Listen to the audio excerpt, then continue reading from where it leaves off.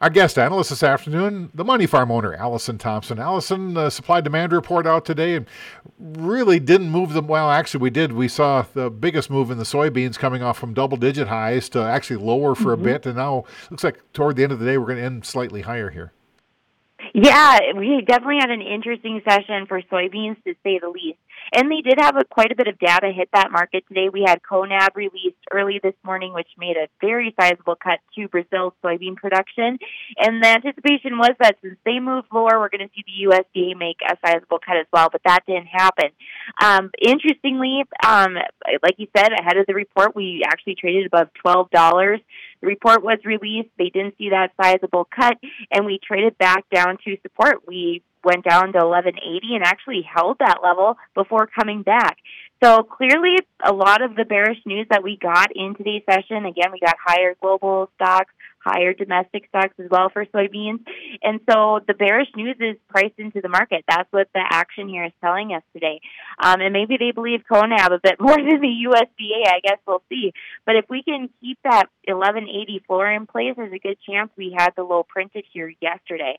So hopefully we see some continued follow through to the upside to finish the week would definitely be a good sign. Where do we go from here? For, you mean technically? Yeah.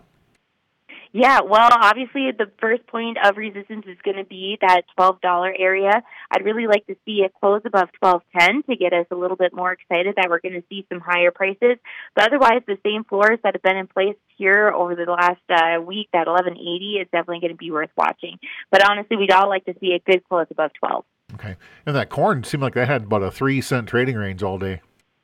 Yeah, very, very quiet, especially when you're comparing it to soybeans. But there, too, we made a new low actually prior to the USDA reports release, even with an export sale this morning. It was kind of doom and gloom. We were thinking maybe we'd get an extremely bearish report, but not necessarily. We came down, made some new lows. We hit 429 3/4 on March beans, and then came back. We're going to close roughly about a penny lower on the day, so made new lows, but we're still hanging above 430. So today's low could have been the low, especially with a comeback. Again, after the report, we didn't print any new lows, so maybe a lot of the data we received today is in the market. Yeah. And then over on the wheat side, it seemed like the European wheat was down hard this morning or the overnight session, and that set the tone for the wheat complex here today. It did, even though it did get some supportive data. We had StatsCan out today too, but like you said, watching those other global markets definitely pressured wheat exchanges lower today. On top of that, we also had the higher U.S. dollar pushing against us today too. So wheat's just a little bit more susceptible to that kind of action, and that's exactly what we saw today. So we're going to close down double digits in all three exchanges. How about livestock? What happened over there? Well, on that side, we're continuing to see the bulls run this market, where you saw cattle actually make some new highs today and closing higher. And they're also continuing to see some of that spreading action between the cattle and the hogs. So a lot of that played into today's action, but overall it looks like cattle remain strong. They could definitely continue higher. Anything else we need to be talking about or aware of? Outside markets are a little bit more mixed today, but they do have a big impact on our grain markets as well.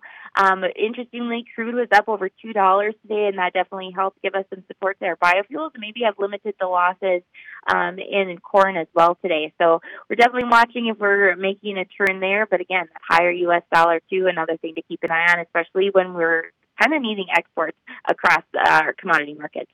Money Farm owner Allison Thompson.